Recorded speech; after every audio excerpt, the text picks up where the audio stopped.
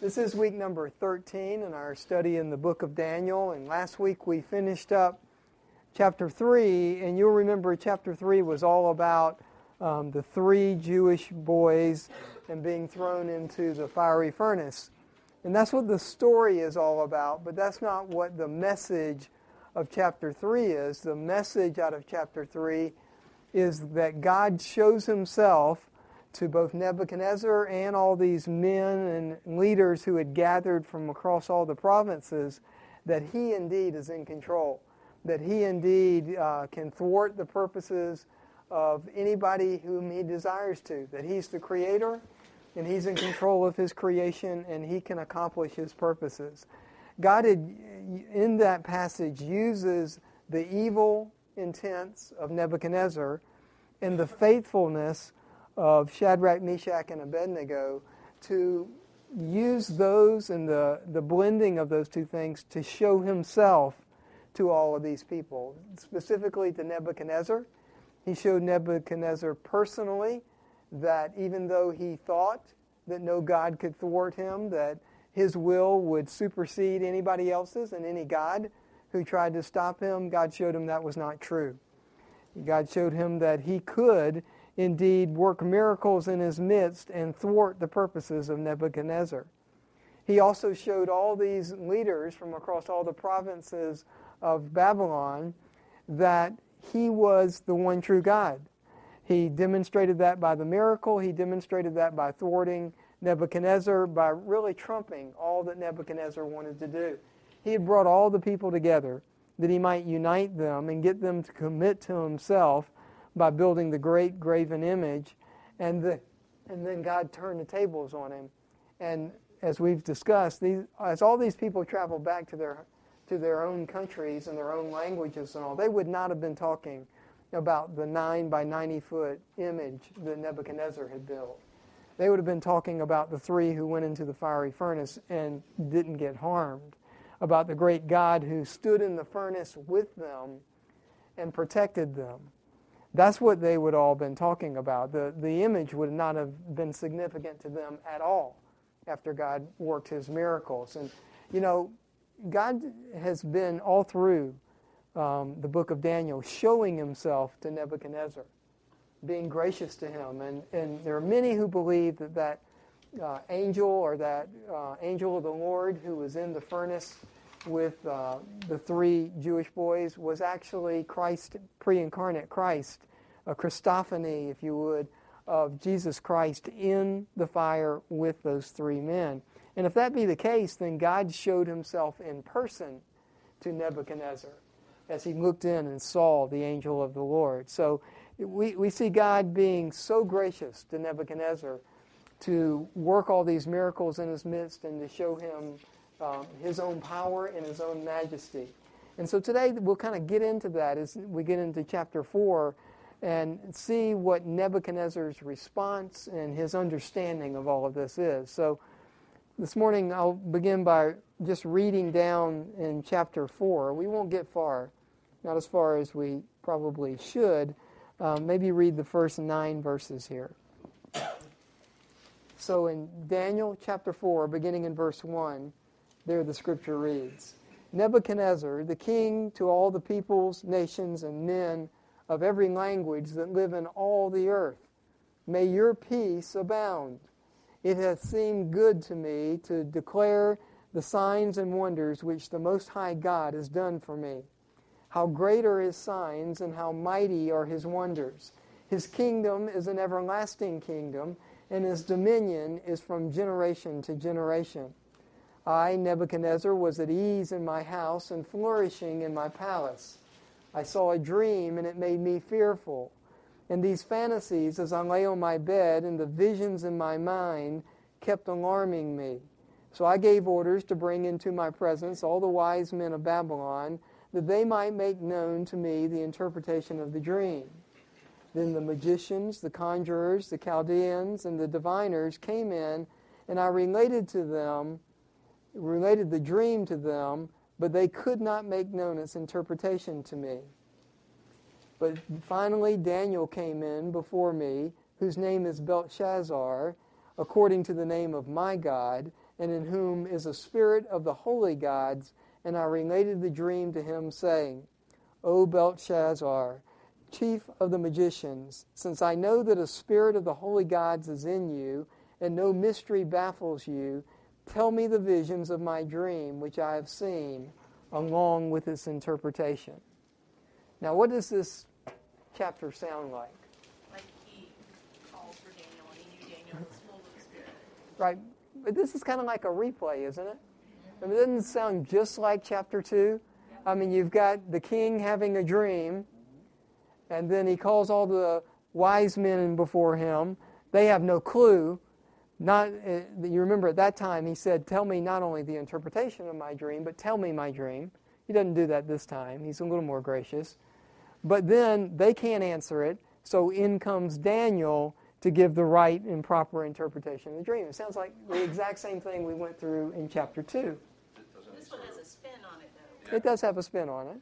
He says he related the dream to them, and earlier he did not. Right. I mean, and you notice there's no threats here, right?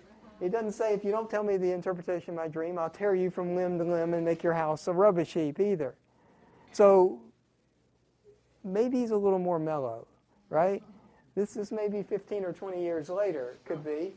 And so maybe he's calmed down a little bit and not quite so rash and maybe got a few years of wisdom on him. I don't know.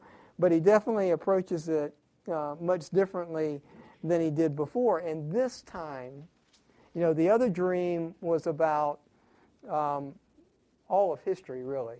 I believe it goes all the way from the time of Babylon all the way to the end when God establishes his kingdom and includes all the kingdoms in between. There are no worldwide kingdoms that are left out of that dream. But this time, this is very personal for Nebuchadnezzar. This will be as personal as it can get, as we'll see as we go through this chapter. That God is speaking directly to him, and about what will happen to him. So this is very, very different. And he has a reason to be alarmed here. And so now I want to talk about a couple of things this morning before we jump into this chapter, because this chapter, chapter 4, is the one, probably more than any of the others, that the liberals grab hold of and then dispute that this book could have been written in the 6th century BC. Because and their arguments go something like this, and this is the way that liberals usually argue, is that these things are impossible. These could not have happened. These things are absurd. They're ridiculous. That what will happen to Nebuchadnezzar could never happen to anyone. And you'll remember, you know the story probably, that Nebuchadnezzar goes mad. I mean, he goes out of his mind. He loses his right mind. He's given the mind of an animal, and then he behaves like an animal. His hair becomes like the wings or the feathers of eagles. His fingernails and his toenails grow to be like claws of birds of prey, and that he winds up out in the field, cast away from all humanity, and grazes like a cat with the cattle, and eats grass. And this goes on for 7 periods of time. And the liberals' arguments would be something like that's absurd, because at the end of this time, Nebuchadnezzar gets his kingdom back. And their argument would go like, there is no way that you can be king, go mad for 7 years, and then be restored as king. That's not going to happen in civilization. That's a ridiculous thing to say it could happen. Or they would say that no man's hair could ever become like an eagle's wing. Or his fingernails could never grow to be like a hawk's claws or an eagle's claws. That is absurd. That this is just speaking metaphorically, and that this could not actually happen. And by the way, the ancient documents that we have are mostly silent about this. They don't speak to this time of Nebuchadnezzar and this gap in his reign. And so from all of these things, it's obvious, is it not, that this is just a forgery of a prophecy. This has nothing to do with anything that was going to happen in history. And so that's the way the argument goes. And if you give in to that, then they'll take you and turn you and say, this is really not talking about Nebuchadnezzar or about any of the things that happened or will happen in the future. This is really talking about 200 BC when Antiochus IV Epiphanes comes on the scene and wreaks havoc over all the Jewish nation. And so that's what this book is all about. It's not about ancient history or the prophecies that he gives later about Greek and Roman. That couldn't be true, because by the time you get to 200, when they say this book was written, those things are in the past. And so we're just writing history instead of prophesying what will happen into the future. And these arguments just build and cascade on one another. And I promise you, there are many, many, probably more out there making those arguments than those who are making the arguments that this book was written in the 600 BCs, that it was written by Daniel, that it does prophesy of the future, that it is significant, it really is part of the canon, and should be taken as such. There aren't many who are saying that. Most of them are saying the opposite of that. So, my question to you, why say all that? Why talk about all that? How are you going to answer those critics when they come to you and they say, listen, the ancient documents, and we do have some of the ancient documents out of Babylon, really don't speak to this issue. They don't talk about Nebuchadnezzar going mad in his mind and being out of office for 7 years. And by the way, who was in this place if he was out in the fields grazing for 7 years? How are you going to answer that argument? Go ahead, Neil. One possible answer is that ancient documents out of that time period that come out of the pagan cultures of that time, they weren't necessarily into, how would you put it? They weren't into putting all of their faults on display. Oh, no, not at all. Like, you read about the Sumerians and, Sargon and Akkad and, all those people, and I think I got his name right, but it's like, Sargon's great, and Sargon did this, and Sargon did that, and everybody clapped, and everybody loved him, and I love me, and they love me, and we all love me, and I'm great, and I beat these people, I beat those people. Right. And anything that was bad. Things that were bad were swept under the rug. Right. That's routine. Not that we don't do that today, right?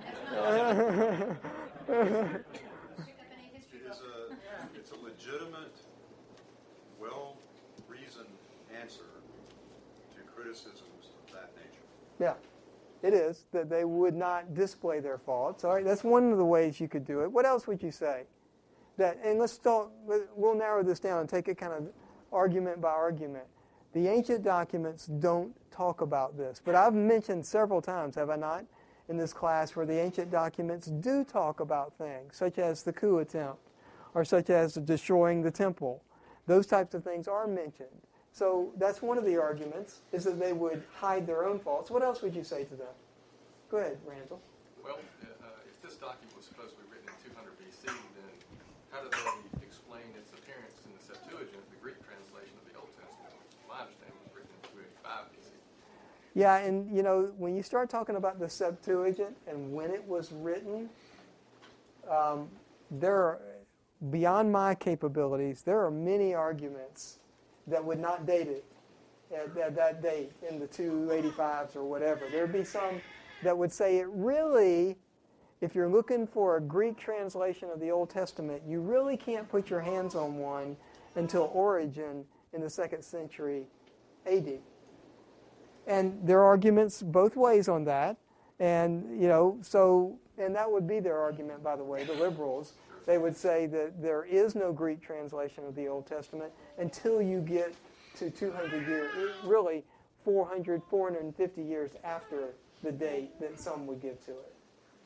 That would be their argument. And you got to be able to answer these things. Go ahead, Larry. Inerrancy. Right. But the liberals don't believe in inerrancy. They say that the scriptures are full of errors. And oh, absolutely. And they would even say this book doesn't belong in the canon because it was a forgery written in the 200s. And you don't have to win them over, but you need to think critically about these things and to be able to give an answer. Go ahead, David. As far as it not being in the canon, the Old Testament was settled by Jesus' time. The Jews believed it was. And Jesus quoted from Daniel, so he knew better than they. Well, Jesus refers to Daniel directly, right? To defeat the argument about this is really Antiochus Epiphanes in the 200 BC. If you believe what Jesus said, he said that wasn't it. But their argument would be that this was written after that, not before it. So, you think when God spoke to Job? sure. Were you there at the beginning? Right. Yeah, were you there? Right. So I mean, you can't convince people that are blind. You can't. Right. It's God's job to do that, not mine. But think critically about, what about the ancient documents? They're incomplete. They're very incomplete. We know we only have a small portion of them. And as we discover more of them, they more verify the Scriptures rather than deny the Scriptures. And this very well may have been written about in the ancient documents, and we simply haven't found it yet, or it no longer exists. That's as rational an argument as they give that the ancient documents are silent about this. As perfectly rational as that one. Well, and many of the ancient documents are being held without translation by various governments. Right, because they're theirs, right? Uh-huh. It could be that some of those documents have been sponged out.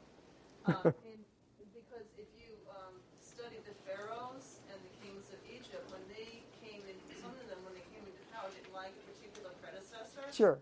They would literally wipe out the existence of their predecessor. Not just their family, but all the writings and the monuments that they may have put up. They would literally take off their images and just get rid of them like they never existed. Well, this is the significance also of the image in chapter 2, where you have worldwide kingdoms, and the person who's in charge of that kingdom can do whatever they will like. That's why today you don't have this going on, right? Because there's too many perspectives of too many powerful nations, and you can't just say someone never existed or didn't do something, because there's too many other voices saying that you do. But in those days, not so much. If you were king of the strongest kingdom on the planet, then you could do whatever you well please, to the historical documents, to whatever. And so you could do that. You could wipe out a civilization and say they never existed. History books are written by the winners. Yeah. To make themselves sound as positive in light of the historical events of the time as they could. Right. Now, if you're Babylon and you've subdued the entire world, how excited are you going to be to broadcast to the rest of the planet that your king is living as a bovine for 7 years? Right. And when he came back, he gave glory to the one and true living God. There's not a king of Babylon that's going to be. And that's one of the arguments of the liberals, because what this chapter is a proclamation by Nebuchadnezzar of what happens to him. And that would be absurd for the king of the world to do that. Go ahead, John David. Just regarding Nebuchadnezzar and Babylon are a big deal to us because of Daniel and the writings. And Babylon was only around for a very short period of time in world history. Herodotus, who's considered the father of history, makes zero mention of Nebuchadnezzar whatsoever, despite the fact that the Battle of Carchemish, one of the biggest battles and most important battles ever to take place in the ancient Near East, was done by Nebuchadnezzar. Nebuchadnezzar gets zero mention. Babylon gets mention, but not even Nebuchadnezzar. Nebuchadnezzar is important to us, but he's not important to history. Yeah. And so there's an assumption on our part and an assumption on the liberals' part that if it's important to us, it should be important to everyone else, and that's somewhat arrogant. Yeah.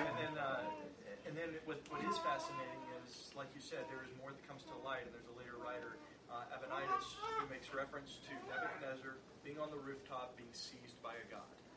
And then it goes on to describe it. And the other thing is, it didn't change what's unique and divine about this is Nebuchadnezzar didn't lose his kingship. He comes back to authority. Right. So when you look at it, this doesn't actually change anything. There was a 7-year lapse, and there was some change up in who's actually running the administration, but it's the same king. So if you look at it, it's still Nebuchadnezzar's reign. So an outside observer would just see Nebuchadnezzar's reign. Some things happen in that, just like normal history, but nothing actually changed to the succession of the kingdom through this. Did So- his son run the country while his father was mad? There's debate about that. And as a matter of fact, when we get to the next chapter, chapter 5, that's not his son who's in charge of the kingdom at the very end. That's about 30 years after Nebuchadnezzar by the time you get to chapter 5. But we'll talk about that when we get there. All right, so that's some of the arguments about the silence of the ancient documents. And they're all legitimate, and that's the kind of answer you need to give. One that's critical, thinks, and responds. Now, what about the argument that a man growing hair and like eagle's wings and fingernails and toenails like claws of birds and eating grass for 7 years, because a man couldn't eat grass for 7 years and live, right? So what do you say to that argument? Because they say that's absurd. That would never happen. No one would ever grow those kind of claws or have hair that became like that. That this is speaking metaphorically. This is not actually what happens to the king. What do you say to those kind of things? Go ahead. At first, it's describing it descriptively. Like, I mean, when I see hair that's like eagle's feathers or whatever, I'm thinking matted, dreadlock kind of hair because it said because he was exposed to the dews and everything. And when it talks about his fingers becoming like claws, if you've ever, as a little kid, saw the world record for fingernails, they look like claws. Yeah. Yeah. It's like, not identical to. Right, not actual wings or anything like that. That's what they appeared like. Go ahead, Anna. Next to trivia, Howard Hughes, one of the wealthiest men who ever lived, at the end of his life, would not allow his nails to be cut, and they grew clawed and bent over and filthy, and he had $10 billion in his estate. Yeah. There you go. Couldn't count it anymore. All right, what about like a wild animal out in the field grazing for 7 periods of time? I mean, could that actually happen? I mean, I can't think of what it's called, some long name. But there is a disease for this particular event where somebody thinks they're an animal. Mad cow disease?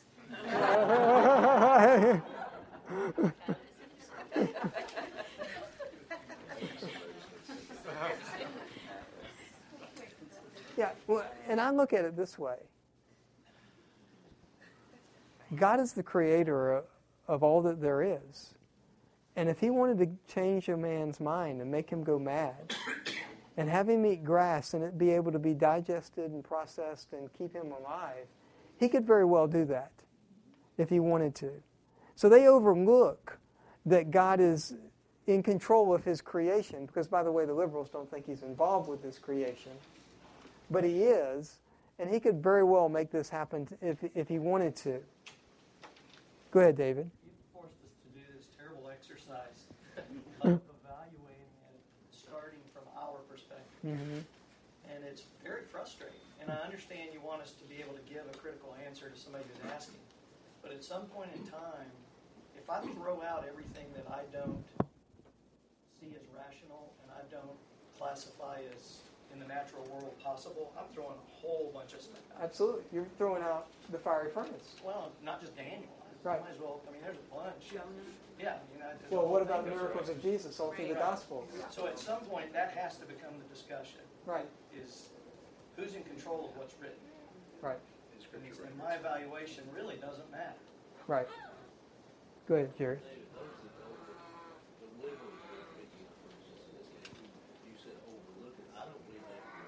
No. Suppress the truth. Yeah. Right.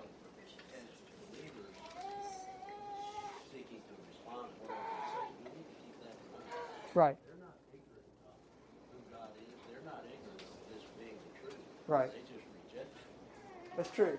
That they well understand the basic truths. That God is the creator, that He's in control, that He, that He created all that there is. That those things are self-evident to all of the human minds. Now, they may have suppressed it for so long that they believe their own lies.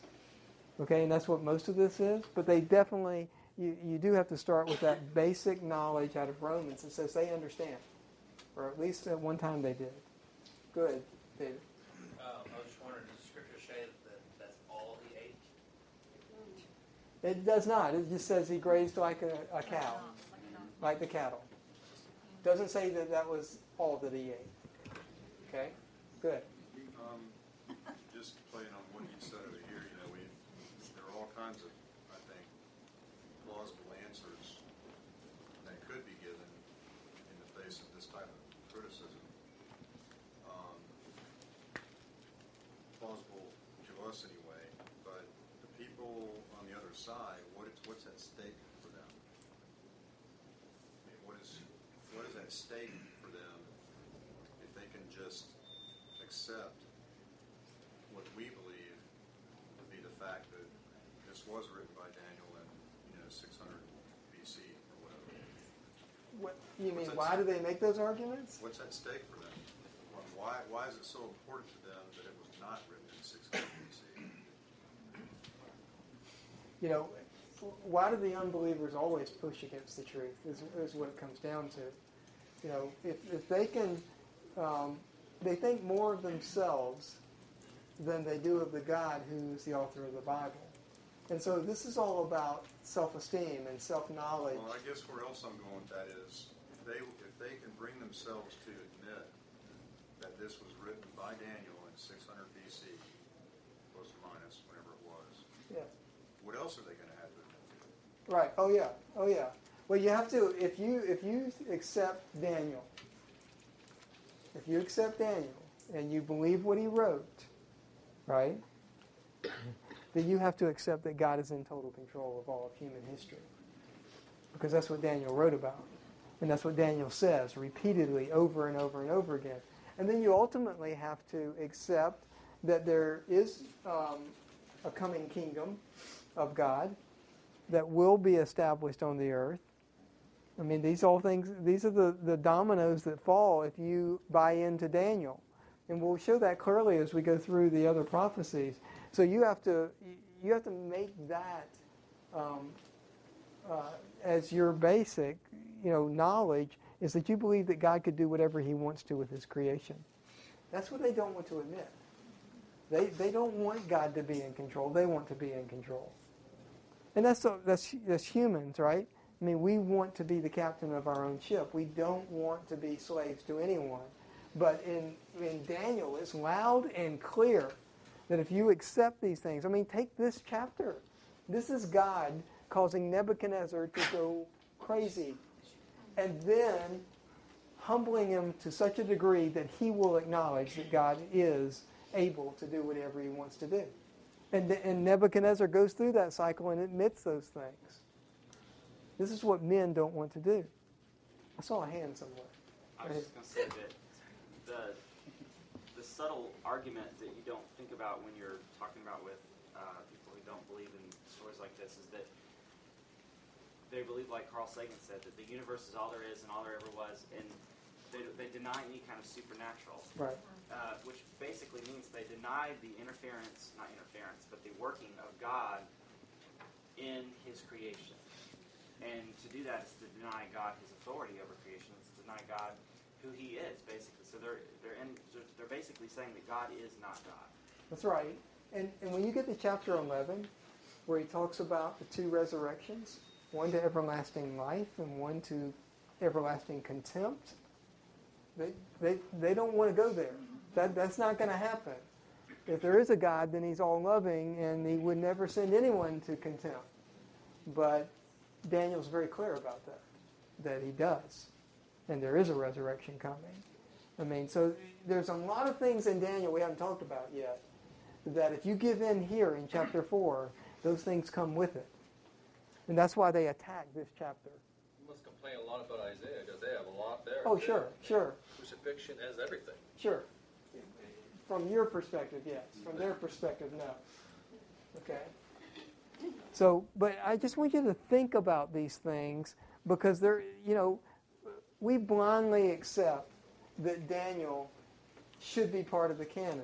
You ought to at least listen to the arguments and think about them, so that you don't just take what other people have told you as the truth, but you've thought through the issues yourself, because then they become your own, as opposed to being someone telling you what is true. You who have yourself gone through those arguments and thought about them. And I'll promise you, some of them will shake you in what you believe. They'll make you dig deeper and understand better, because some of them are pretty reasonable on the surface. When you get underneath them, not so much. That's the whole point God does. He Sure. wants you to, when he says in the Proverbs, treasures. I mean, just, you try and look for treasures. That's what I want you to do in my word. Right. Then you know me more because you actually want to get to know him better. Now, so that's how he reveals himself. Absolutely. And I will say this. The time that you spend looking at those arguments of the liberals, spend 10 times more time looking at the good arguments. Okay? Don't spend all your time trying to fight the liberals, because they're not going to change their minds, because they're darkened in their understanding. But do spend some time there. Now let me ask you this. Their argument would be that Nebuchadnezzar, this could not happen because Nebuchadnezzar would be in out of office for 7 years. Is that what he said? Is that what Daniel says? He says 7 periods of time. 7 periods of time. Now I will admit, when we get over to chapter 9, we'll be looking at years. Okay, so it's the same terms. No. So, right, you have to think about what the words are, what do they mean. I mean, this could be 7 days, it could be 7 months, it could be, 7 moons, it could be a whole bunch of different things, because this is a nondescript term. 7 periods. Okay, and so, and we're not told that it's years here at all. As a matter of fact, nowhere in Daniel will years be stated as years. They'll be talking about weeks and days and things like that you have to put together with history to figure out what he's really talking about. Go ahead. Another net. They talked about seasons, and it wasn't like we think of 4 seasons per year. Sure. In that desert environment, they had a summer and a winter season, so roughly 2 seasons for what we now call a year. So 7 seasons would be 3.5 years. Could be. Well, Herodotus, the Greek historian, came I don't know how many years after Nebuchadnezzar. He went through that area, was admiring the architecture, buildings overlaid with gold, blah blah. And they found a cylinder or barrel that Nebuchadnezzar himself rode after his madness had ended. And he talked about how he took no joy for 4 years, but he said season, but he said 4 years. In any of his things, he never cleaned out any canals. He didn't build anything. He did nothing. He was all about building stuff. Mm-hmm. So he himself admitted to being basically out of commission for 4 straight years. Right. A little bit longer than the 3.5 years worth of 7 seasons. And the more of that we find, the more sure the scriptures become. I mean, as we discover new scrolls, new archaeological discoveries, everything just continues to confirm as opposed to deny what the scriptures are. We just haven't found it all. We just haven't discovered it all yet. Go ahead, Chris. I think sometimes we get into the mode of trying to defend ourselves when honestly we should instead say, why would you not believe that this book was, why would you not take it at face value? What is your reasoning for denying what the book author says and what these things? Because that puts it back onto them, for them having to make an excuse, them having to make a reason for what they believe. And right. then, and that would help them see, possibly, hopefully. Well, what you'll notice with the liberal arguments is often that they either argue from silence or they argue from the absurdity of what is written, the impossibility, in their words, of what could really happen. That these things are obviously impossible. So you have to question, why Why are they impossible? Because with God, all things are possible. That you have to go to those kind of arguments with them, because that is they're arguing from within themselves most of the time. They're not arguing with evidence of what they're talking about. And we just use a line about God says that the world's wisdom is foolishness. Right, right. I mean, that's what it is. That's exactly what it is. And and so just to be sure, we accept Daniel as part of the canon. Believe that it was written in the 6th century BC by Daniel himself, not by a forger or by someone sitting at his feet, but written by Daniel himself, as he was in authority in both the Babylonian kingdom and the Medo-Persian kingdom, in a high place of authority in both of those kingdoms. And so that's what we believe, that's what we hold to. But there's all these other arguments that you're going to hear, if you dare, that speak against those kind of things. But don't believe them. Don't fall prey to them. Go ahead. I think what we must recognize, Eastern writing, which uses hyperbole to a great extent. Yeah. Not that it's not true, but in making some of the analogies, they will use a hyperbole or exaggerate a little. Right. We'll have to talk about that when we talk about the visions of Daniel, right? Is he talking about what he really saw, or is he using hyperbole? And what is the real right thought about what Daniel writes about? And we'll have to go through all of that, because there's some pretty outrageous things that he sees and that he writes about. This one's pretty outrageous that Nebuchadnezzar saw. Now, you guys are like, aren't we supposed to be going verse by verse through the scriptures, right? What is that? You know my heart in that, right? Mm-hmm. I mean, you know my heart in that. But it's sometimes good to stand back and take a look. So I want to, if you look at, because, okay, why is chapter 4, how does it fit, and why is it there with all of the other chapters that are around it? And if you start at chapter 2, and you go to chapter 7, and you can kind of see that these things are parallel and go together. Chapter 2 is about the image, right? That Nebuchadnezzar sees in his dream and Daniel interprets it. What's the most significant result or purpose for that image and for that interpretation of that dream? What is it to set in stone? Why? What's the greatest outcome of chapter 2? Daniel becoming influential within the kingdom. Well, it definitely happened that Daniel became influential, but what is the greatest thing that happens in chapter 2? God being seen for who he really is. Well, God being seen for who he is, but even more than that, the stone cut without hands establishing an eternal kingdom. All the others are done away with. But that chapter is written so that Daniel may not write about the Gentile kingdoms, but that the fact is those will all be destroyed and God will establish an everlasting kingdom. That's why that's the truth that rises out of chapter 2. All the other stuff is inconsequential to the eternal kingdom of God being established. Well, when you get to chapter 7, some of you have read ahead, right? What is chapter 7 all about? You see the Ancient of Days sit down on his throne and the Son of Man introduced to the creation. That's the eternal kingdom of God.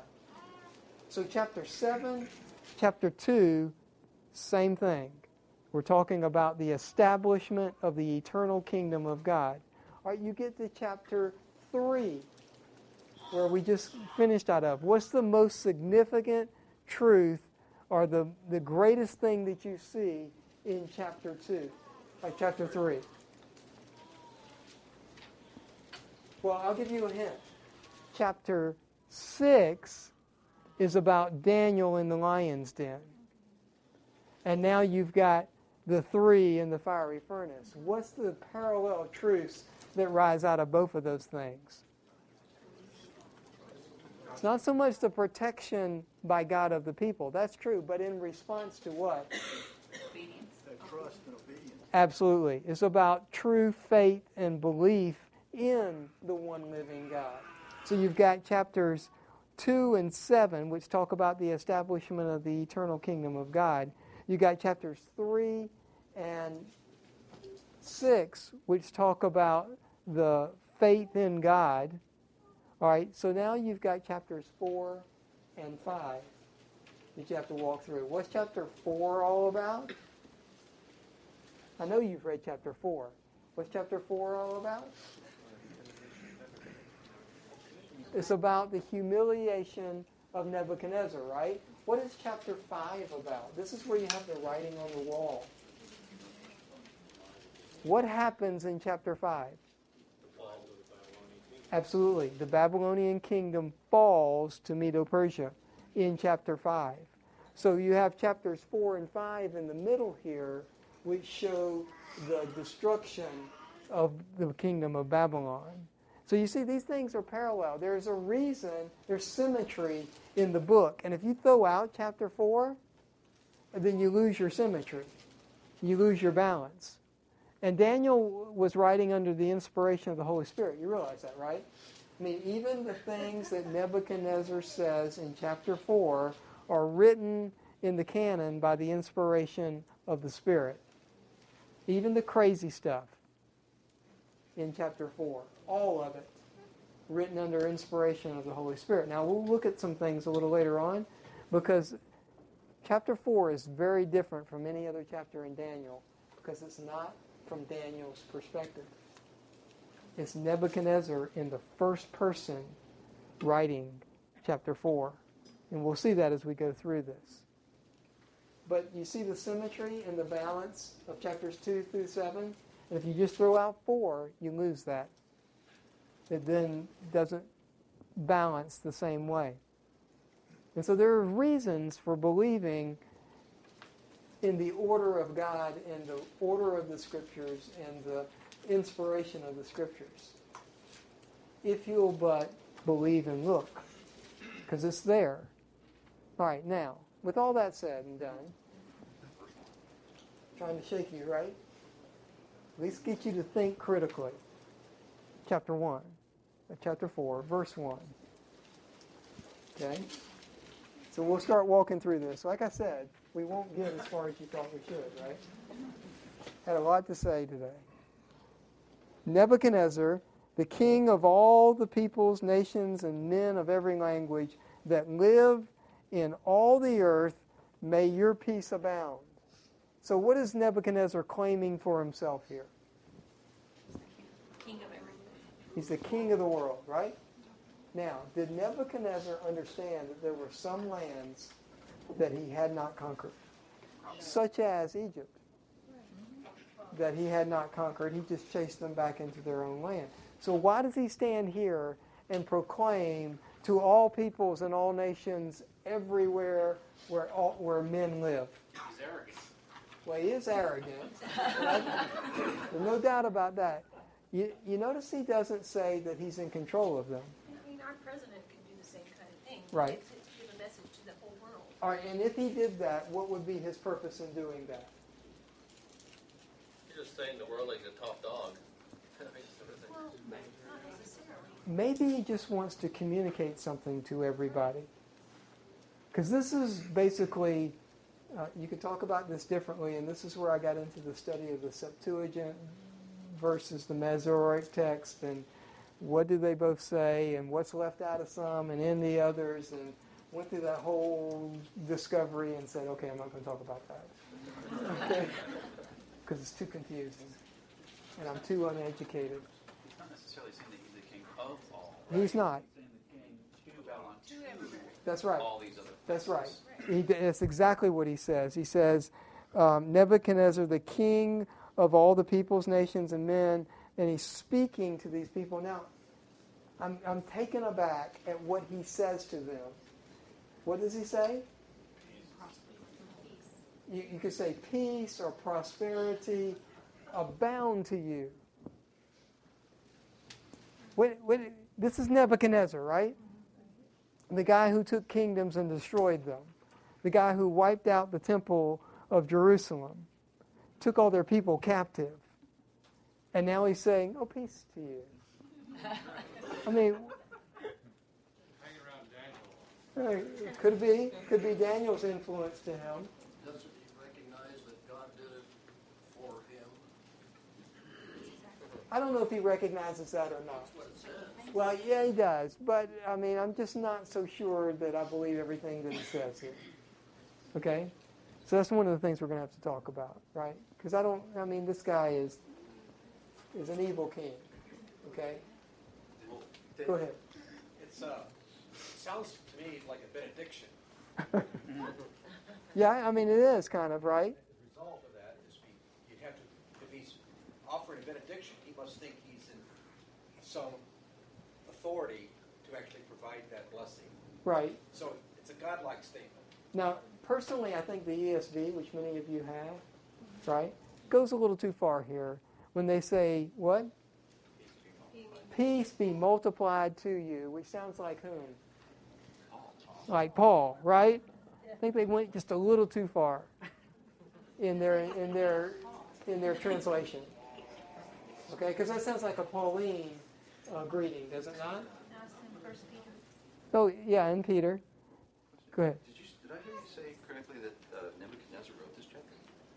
It's by first person.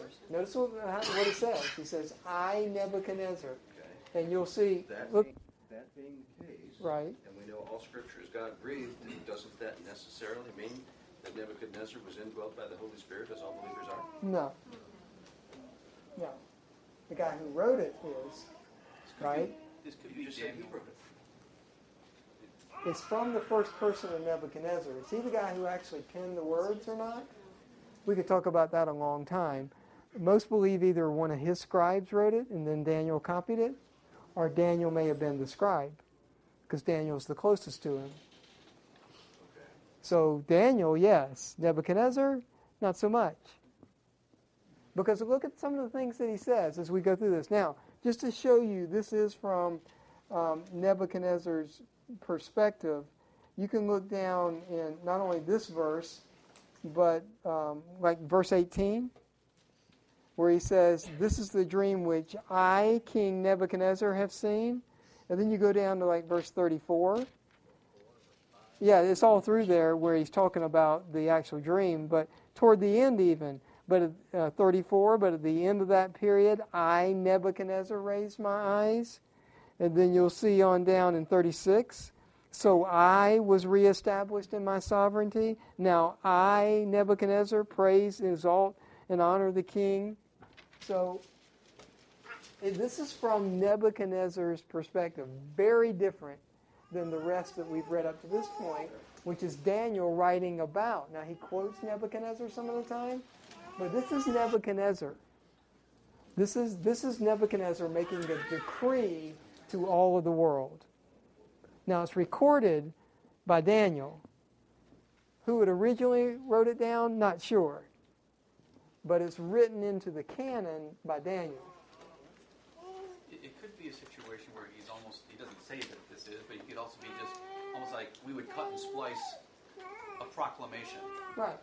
So it's all he's doing. It's not that he's quoting his words. It could be that he nailed it on the door. Daniel's just copying what Nebuchadnezzar communicated. Because if you have to communicate it somehow throughout the kingdom in some sort of form. Right. And you'll note a big section of this chapter is spoken by the angel to Nebuchadnezzar. Go ahead, John David. Just very quickly, you think about Moses writing the Pentateuch. Right. It was inspired when Moses wrote it. He wasn't there. In fact, nobody was there at creation. Right. He's recording something from God. Then he's recording all these conversations right. and everything, whether it be God informing him, whether it be other historical documents, all that's coming to bear so that at the point it's being written, that's what's inspired, right. true, accurate. Right. A great example of exactly what we see here is in Ezra. There's an example of the letter sent by Artaxerxes, or to Artaxerxes, and it says, and then the letter as follows. And so it gives an example of that. So right. Exactly what you just described, the incorporation of other historical documents and information. But at the point it's penned, that's the inspiration, the process of inspiration. Right, penned into the book. That's right. Right. Right. Go ahead. First you skipped over 17, and no, we're not there yet. Really? The angel himself gives the whole purpose for this. Yes, he does. We'll get there, right? Okay. We'll get there.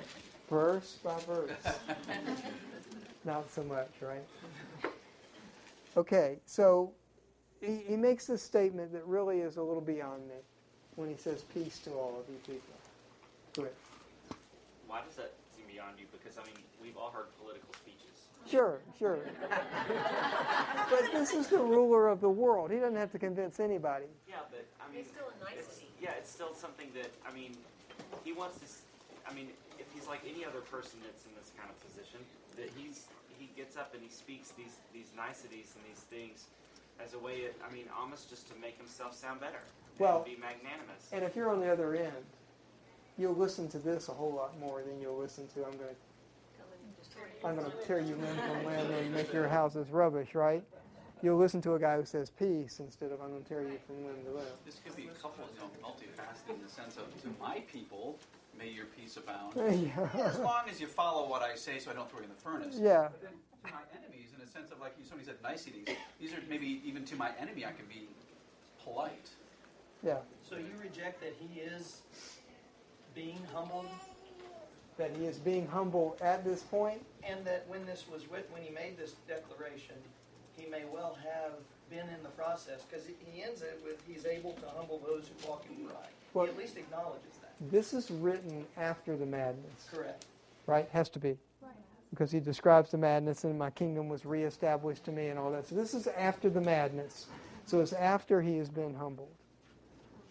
So, yeah. I'm just saying, could his perspective be changing? Yes. It could be changing. Well, ultimately, we have to talk about this again, right? Is he a true believer at the end or not? Is he? Yeah, right. The Scripture, unfortunately, doesn't say, and Nebuchadnezzar became a true believer. So, we'll have to talk about it instead of that. All right, one more verse, and then we'll stop. Verse 2. It has seemed good to me to declare the signs and wonder which the Most High God has done for me. Now, there's a couple of things in here, right? First of all, what signs and wonders, up to this point, knowing that he's writing after his madness, has God done for Nebuchadnezzar? Just name them. Explain his dreams. All right, that Daniel explained the dream of the image. Right. All right, that's chapter 2, where he tells the dream and then explains it, the one of the image and all the kingdoms. What's else? Shadrach, Meshach, and Abednego being in the fiery furnace with an angel and not being harmed. That's clearly God showing himself to Nebuchadnezzar. By the way, thwarting Nebuchadnezzar's words, what God is there who can stop me? Right? Well, I'm the God who can stop you. What else? There's more. All right, there is this dream of this chapter where it's about the tree that gets chopped down and the humiliation of the tree. All right, that. And then there's him being struck down and eating grass. All right, actually going mad. All right, those are things that he's shown.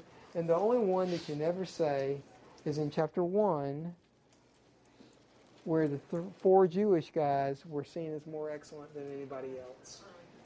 That's clearly God picking and choosing who he's going to exalt, who is faithful to him. So these are things that Nebuchadnezzar has seen, that God has clearly shown him more than he's shown anybody else. Because these are personal and up close to Nebuchadnezzar. So these are the things that are in Nebuchadnezzar's mind. Now he uses this term, Most High God. Where else have we seen that? Last week, right? When you get to the end, and you've got the Jews have been rescued back in, say it again? 26. Yeah, wherein he says, out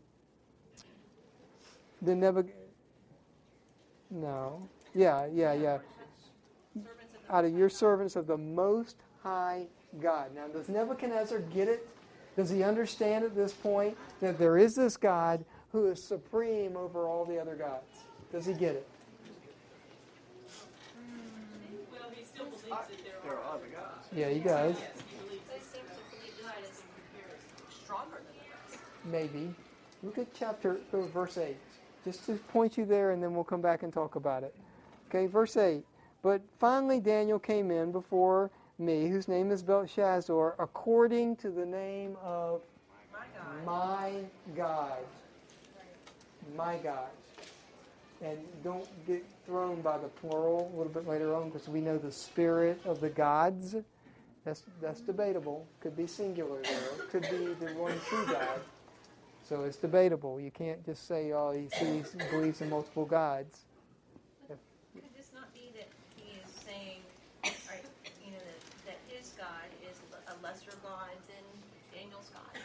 We'll talk about this some, because this is very unique. In that verse, he calls Daniel, Daniel, and then he calls him Belshazzar. He's distinguishing Daniel from all the other wise men, recognizing his God, and all the other wise men just have the same gods he does. So he is acknowledging that there's this God. I don't think he thinks he's beyond all his gods. That's debatable, right?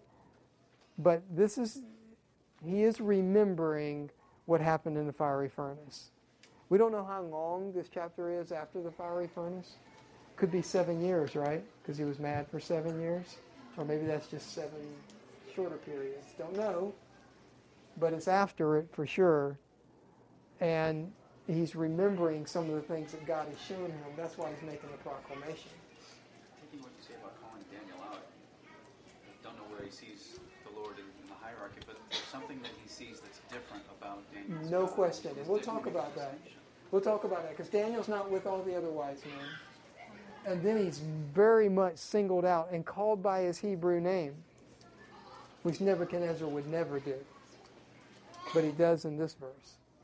So we'll talk about it. It's incongruous to me that he would call it in his run-of-the-mill magicians, astrologers, when Daniel had already set the precedent for being so competent. He still has some faith in these other gods. Absolutely. Absolutely he does. And that's why he calls in those guys and not Daniel, because he wants them to be able to interpret the dream. He wants his gods to show themselves as prominent. They can't. They're impotent. But think about this thing. Is he at this point a true believer or not? I mean, because remember, this is after the madness. So we'll have to talk about it some more. Let's close, because Shane was short today, right? Yeah. So thanks for your time.